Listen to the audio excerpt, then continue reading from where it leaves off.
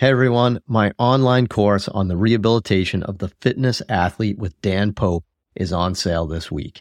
If you want to work with higher level fitness athletes and help people get back into the gym after an injury, this is the course for you. Head to MikeReinold.com/fitathlete to learn more and sign up this week. On this episode of the Ask Mike Reinold Show, we talk about rotator cuff biomechanics, we talk about employee reviews, and we talk about barefoot training. The Ask Mike Reinold Show. Helping people feel better, move better, and perform better.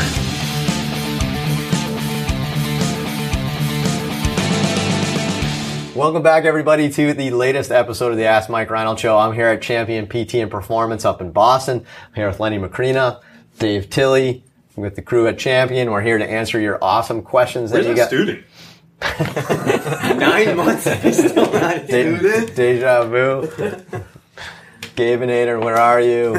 You know, Gabe actually said, I don't know if he texted me or whatever on Facebook or something, that he would do guest appearances from us. Skype we can Skype him in. Does anyone still Skype? We just get, it's like Kleenex now. Apple TV him into the FaceTime TV. Yeah, he's up in the corner. Was that Max show? Headroom? It's like the Wizard of Oz. Do you even know what Max Headroom is? Is it Max Headroom? Yeah, I think something like that. It was like 1982 Pepsi commercial. Oh, Pee-wee's big event, Pee-wee's Playhouse with the dude that was in stole my bike. Mecca like a high, Mecca high ho. Yeah. Someone stole my Just bike. the head. All right, do we have questions? Let's just get right to the questions after all of our nonsense. So, awesome. All right, so let's see. Who's going to read the questions this time? Ready? We don't have a good vibe. I don't think so. Don't lose a lot. Oh. It's like rigged. It's clearly, it only makes 75% of its All right. Patrick from Sweden. Hi, guys. Thanks for the information and entertaining podcast. Could you shed some light on which of the muscles of the rotator cuff that acts to prevent anterior translation of the humeral head, the infraspinatus, subscap, etc.? Some research seems to indicate that the cuff is direction specific and that the infraspinatus prevents humeral, anterior, and superior translation during flexion. However, other people talk about the importance of the subscap in reducing anterior translation. For example, Shirley Sarman. What are your thoughts? First off, I love it.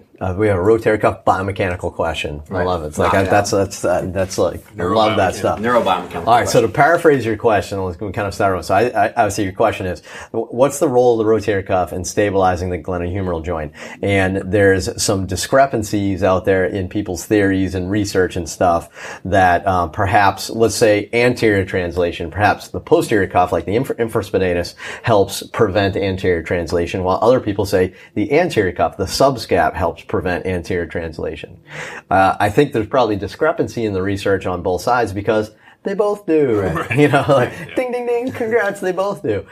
So they probably both do it through different mechanisms though. So the posterior cuff, yes, if your posterior cuff contracts, it's gonna, try to glide you posteriorly and have you rotate a little bit more posterior. So yes, the posterior cuff is gonna help stabilize that mechanically. In the front though, your subscap acts as like a buttress, so that way you can't go forward. When you contract it, obviously it becomes harder to translate anteriorly because your subscap, tightens up. But that being said, the thing nobody ever really talks about is that your rotator cuff blends into your capsular tissue. They're not like two distinct structures where you can stick your finger in there and just move them up and down. They're not distinct structures. So when you contract your subscap, you're also kind of pulling on the capsule a little bit and tightening up the capsule. And you can argue the same thing with the infraspinatus. So, don't forget, they both act together to keep it centered as well. Right, it's not happening in isolation. Yeah, so it's like how we're visualizing it. Yeah, so I think all of these mechanisms, all the things we're saying are in isolation. Like Lenny said, that's perfect. When in reality, nothing works in isolation. It all works together. And it's the whole, it's the whole synergy of the synergistic items. Mm-hmm. Nailed it. Neurobiomechanical. Right, exactly. So, so that, to me, I think that's why there's some conflicting theories. I don't know if if anyone's ever said their theories was the end all be all, like even like Shirley said that, like, it's probably like, hey, this is just one concept for that, right? So I think that's why we're such, fans of doing equal amount of strength work as dynamic stability work, train the cuff to work together. So we hammer people on high level dynamic stability because they need it. It's not just about like getting one or the other to be the showstopper. Yeah, do it all. Right. Love it. Cool. All right, Katie from Maryland. Hi, Mike. I love your podcast. I'm so happy that Dave Tilley has joined your group. Oh, thank you. She really said that, or you add that? I swear to God. I totally fudged this. I made the computer turn to him. I wouldn't have read that if I was you. Skip that. I lost my place now. I'm a former gymnast and a PT/ATC who works with gymnasts. Anyway, my question is about how you handle or what you've seen to be effective with your staff yearly reviews, incentives for raises, etc. Furthermore, do you have any good business/admin type courses you recommend to improve all the things in a PT practice that are not based on your actual physical therapy skills? Nice. Okay, so good business question. So first off, if you haven't figured this out yet, if you mention Dave Tilley in your question, it's like guaranteed you get on the show. So watch the next like all the dozen. If we get a question that says I love Dave Tilley, how do we leave it out? That's not fair to you. So do all of them say, "Hey, Mike, I love you"? Do we do that? No, none of them do. They all say we love Dave. Thank you, Katie. So we do it for Dave. This is not a me versus you. This is a team thing. But yeah, you say I love Dave Tilley, and we're putting your question on the show. Teamwork makes the dream work. So right? Absolutely. So we all love Dave Tilley. Mm-hmm. To answer your question. Thanks, guys. So business wise, I don't, Len, you want to take the question on what do we do for staff yearly reviews? We don't do yearly reviews. We've been doing quarterly reviews. We try to. Dave's like, I've been here 6 months. Working on that right now. We have a draft on your. Yeah, we take a different approach. So we modified our review process. We do an ongoing chat with our employees and just keep everybody up to speed, make sure everybody's happy. But a formal thing we do quarterly where we have a very one-page. It's an ordinal scale or nominal scale, whatever, and it's we rate certain things that we feel are important for the company. We describe some stuff, and then we set a few goals for the up and coming quarter or whatever time frame we're looking at. So we tend to be a little more I don't want to say aggressive, but we just try to stay on top of things. I think that's kind of a common theme of what we do here. We try not to let things get too far ahead of itself. And then it becomes this yearly, oh no, we got to talk about stuff that happened a long time ago. So we try to stay on top of things and, keep it real and then really have a formal discussion, formally informal, quarterly. Yeah, we try to do quarterly. We often fail, but that's fine. But I think we often fail because I don't think anything's ever we have a lot of ongoing chats here and there, right? Mm-hmm. So we don't need that one. But when we first started, we took templates from our past employers and stuff, and I think we had 5-page kind of nice formal review from some of the past things I did. It was very formal stuff, but it was I always felt like that was just you're rating all your attributes, right? So it's just chopping you down as a human and stuff. So we've recently switched to just a one-page thing because one, we want it to be simple for us. Two, we want it to be simple for the employees, and just have a one-page quick review. And what we do is we talk about the key principles and that we feel are important for your performance. But the other thing is we grade you on, are you achieving our core values as a company? So I don't know, what do we have, 10 core values or something like that, but you have to meet your core values. If you don't meet your core values, it's like you're on probation. And if you continuously don't meet our core values, you're not a fit here.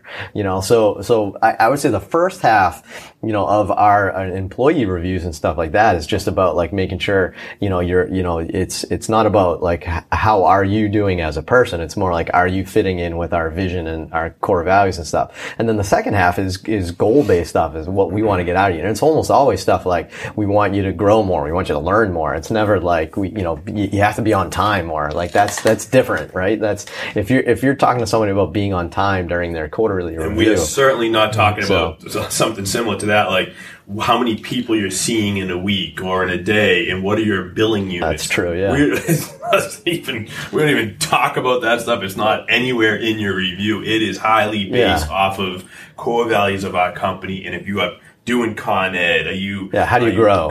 How do you become better? Right. Are you representing what we think the company is wanting to represent? Right. But I'm a productivity nut. I read all business stuff all the time. I'm in on more of the current trends and that stuff. So what's Google doing? What's Amazon doing? What's Starbucks doing? Those types of things. So I try to stay on top of that. So we've been heavily influenced by some of the more progressive tech companies and stuff.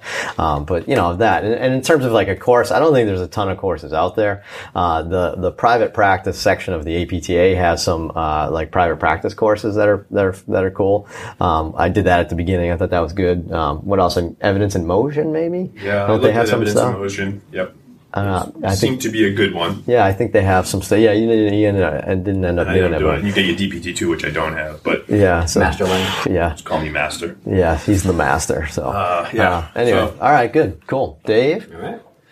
So Sam from Minnesota. does he love Dave? No. Or So maybe glad that could be a Dave joined female. you. Wait, is it No, Sam okay. from Minnesota or Sam Minnesota? I left out the from. So I see on your Instagram that you have your patients/athletes do lower extremity lifts without shoes. How often, or for what population, and what is your theory behind it? Nice, Austin.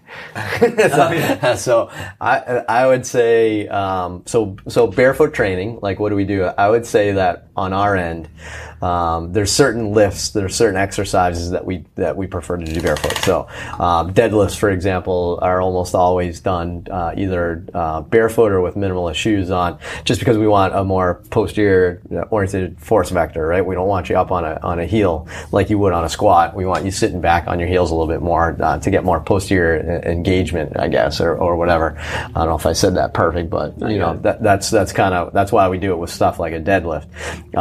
We do a lot of our warm-ups barefoot just because we want to get, we want people to be barefoot sometimes. We want you to be, working on your foot intrinsics. We don't do a lot of lifts other than the deadlift barefoot, but there's times, we may do a kettlebell swing or something if you're working on a posterior, again, engagement type thing. We might do that. But I would say if it's a lot more than that, it's just sometimes some of our knucklehead patients wear flip-flops in the summer, and we get them out in the gym to do a couple of rehab exercises, and they're barefoot, and it kills me. But I don't know if it's a proprioceptive thing too. It feeling the ground with your right. feet, Sensory feedback, just the feedback, and be able to push through the ground versus is what you kind of all my gymnasts do it. Yeah. Their feet just because of gymnastics. I personally go barefoot during like my warm up and stuff, and just those types of things. I think it helps. Yeah. I think it helps with some foot strengthening, intrinsic strengthening and stuff. So all the balance stuff. So yeah. So Yep.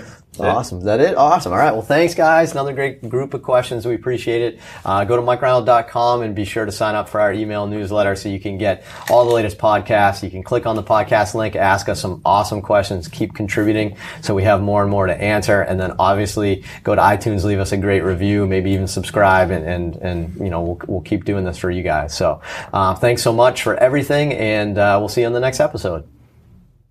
Thanks so much for listening to the podcast. If you have a question you'd like us to answer, head to MikeReinold.com/podcast and fill out the form to submit your question.